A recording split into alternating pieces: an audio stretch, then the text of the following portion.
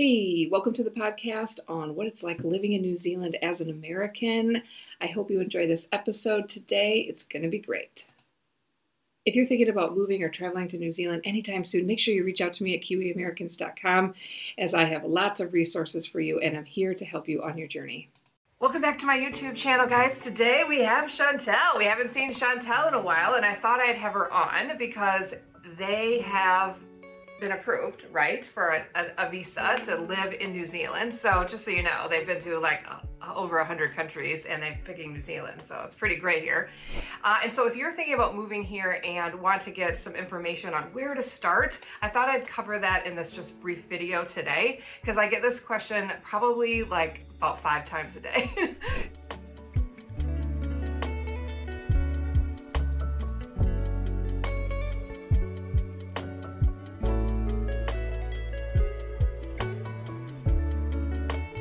So what you do, let me just overview what you do. If you're thinking about moving to New Zealand, you need to start with the New Zealand immigration site.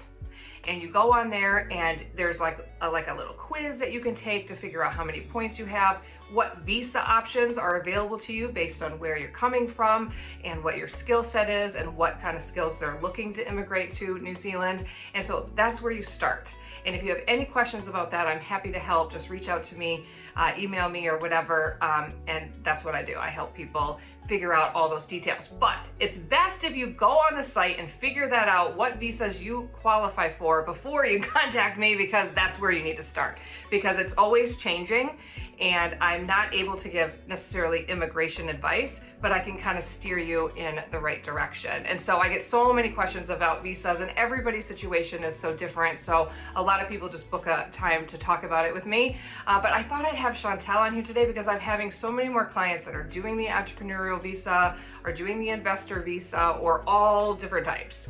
And I just think it's helpful to have and hear other people's experiences getting a visa. So thanks for joining us today. Nice to be here. Yeah, so good. So Chantel, you came when it was like COVID. Why don't you tell the story? Yeah, so we came on a holiday, as you do when you come to New Zealand, and we were locked down because of the pandemic. So we were happily stuck here, I say. And we thought it was going to be 3 months, and 2 years later, we were still in New Zealand. So after being here this long, you kind of get immersed into the culture and you discover the country. I mean, we fully discovered it from Cape Reinga, which is in the very north, all the way down to Stewart Island, which is the third island that a lot of people don't really know about if you're overseas. Yes. There's not just a north and a south. That's true. So we visited the country. We fell in love with the people, the landscape, the culture, and just its beauty and kind of what New Zealand is all about. And so it was like an easy process. We were like, I think we want to call New Zealand home one day. Yeah, like they got stuck here, they loved it, and now they want to apply. Yeah, so, and like she said, like we've been to many countries, so we know, like we've seen a lot of government systems and we've seen a lot of different things, and we really could appreciate everything that New Zealand has to offer. So we thought, okay, what are our options? And where are you originally from? I'm originally from Canada. Okay. Our governments are very similar. They operate similar. Yeah. Our healthcare system's similar. And we're dual citizenships with Switzerland, actually. So very different. Switzerland is very, very different. So anyhow, long story short, we were trying to see what our options were. And so when you're first coming to New Zealand, obviously if you're in a trades or a job that's like in need, that's an easy visa to get because they need skilled workers here. Or if you're younger and you want to just do that working holiday visa is a great, I think it's 35 and under for that one. Yeah, and that one's kind of neat too, where you can work and kind of see the country, but they do want you to stay in one spot. I spoke to a lot of the like different farming people and they don't want people just to come work for a week and then go and travel. They want people there to really help them in their business. So normally like in the winter, those people on that visa will stop and work for a couple months in one location. Yeah. But it's a really great in for you to come into the country and meet the people and get some contacts because getting a job here is all about who you know. And so if you can come in here and like make some contacts and then maybe they can sponsor you for a longer visit, it's just much easier to extend your visa, to get more visa options once you're in the country. Mm-hmm. So for us, it was a little different because we're entrepreneurs at heart. So we own a business, we run businesses, and that's what I've been doing for my whole entire life essentially, and I grew up in a family business, so it was natural to not want to have a job. And plus we're digital nomads, so we want to travel, and having a job doesn't kind of equate to being able to have that lifestyle. So we decided to do what's called the entrepreneurial work visa. So essentially, you just kind of go through the process. We did it without any help, so we did it ourselves, but we had the confidence in doing that because in the past we did that to live in the US for a while, and so we paid expensive lawyer fees. We've done that whole process once, and we realized, and this isn't the case for everybody, okay, but I'm just saying from our perspective, we realized that all they did was literally give us a checklist. This is what you need to do, and we gave it to them, and they prepared it nicely. Like, they did a good job preparing it nicely, but we can prepare things nicely too. No, and that's a really good point, because my clients are always asking me, can you recommend an immigration advisor? And I go, my first line of recommendation is that you don't need one. Wow. Everything on the website is all that you need. Like, you actually don't. Now, of course, like you said, there's circumstances and situations, and some people's personality is they just prefer that. They just have that extra, you know, because it's not an easy country to get in. In fact, as an American, it's probably one of the hardest. Wow. So. Yeah, and you do have to make sure that you check off every single box. Now, in saying that, like you just said, everything's very clear, very concise, and once you have started the application, you have an assigned officer who is working with you. And the biggest difference and misconception would be, like, you would feel originally as when you're applying, oh, they're going to be working against you, but it's the opposite. They're working with you to make sure you have checked off all those things and you have given them the details they need so that they can make their decision. And so they work back and forth. They call you on the phone, you have access to the phone number, you're speaking to them, you're emailing them, and they'll just, you know, it was a long process because they go back and they go forward, you know. Yeah, and so that's what I really want to make clear. So, like, I work with so many people that are applying for it. Now, in order to apply for it, it's like an application, you have to submit a business plan, right? Yeah. Are there other things that I'm not? Okay. Yeah. And is that it? No, like, yeah, you have, there's a lot to do. There's a lot to do. There's a checklist of things to do. But I get so many Americans, like, afraid to just submit that. Like, have I thought of everything? Have I put everything in the business plan that they're looking for?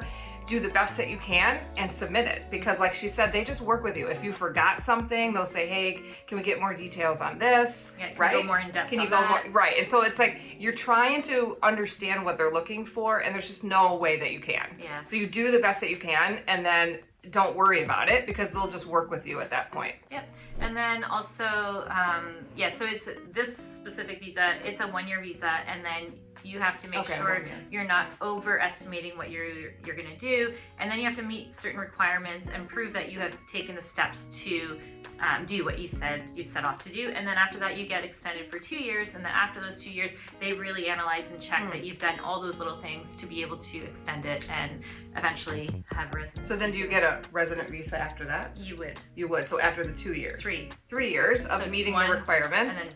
And then another check at 2, and so there's different options too. I mean, some people can do it differently, so that's not just the only, but this is what we are doing and what we have done. So yeah. Okay, cool. Yeah. I recorded myself throughout the whole journey of it, and eventually I'll come out with a video that kind of explains more in detail of like all those things, because like when you're doing it, it's very lengthy. It took us a whole year from start to finish. Oh, really? Yeah. Is that including working with the guy? And getting all, whole thing. The whole thing. Okay. And that was before it was like completely submitted, and then you get that 1 year. That means you get that 1 year at that one point. Okay, cool. So sorry, I didn't say this in the beginning. This is Chantel with Growing Up Without Borders. So you can check out her channel. I'll put it in the description. And so when she has that video, when she's probably done with the process. It'll be interesting for people just to see what it was all through, because I filmed even like submitting the documents, like all those little things that you're like, wow. Oh, that's fingerprints, cool. like doing all the health checks, like all those things. Do you think it helped you that you lived here when you were going through it? 100%. Oh, okay. I really do. Because most people aren't going to have that really an option.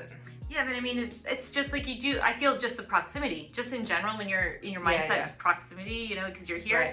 Right. But it's not necessary. Like they could just, you could just Zoom or whatever. Yeah. This is what we do these days, right? Yeah, no. They really work with you. So I was really impressed. And like, it's approachable. Like, I don't know, when you're working with, I'm not going to pick on the US, but when you're working with US immigration, it's scary. And they're like, I mean, I did this a long time ago, but like, they didn't get what we did. They didn't question. It was just kind of like and they're just, you feel like you're just gonna get a stamp yes or no approval. And it was like, here's like, let's work together. Right. And so that's what I feel like Americans feel when they're applying. They feel like it's gonna be that. Yeah. And it's not. And so it's just an introduction to the culture is what it is. Yeah. And so that's cool. So you were immigrating from Switzerland to the US at some point, or was it Canada? From Canada. Yeah. Okay. And then you went through that whole process. And then what kind of visa or green card or whatever? Back then I had an L1 visa. Oh, so an L1 visa. yeah, Okay. so we brought our company because we were living in Florida as Okay. digital nomads, and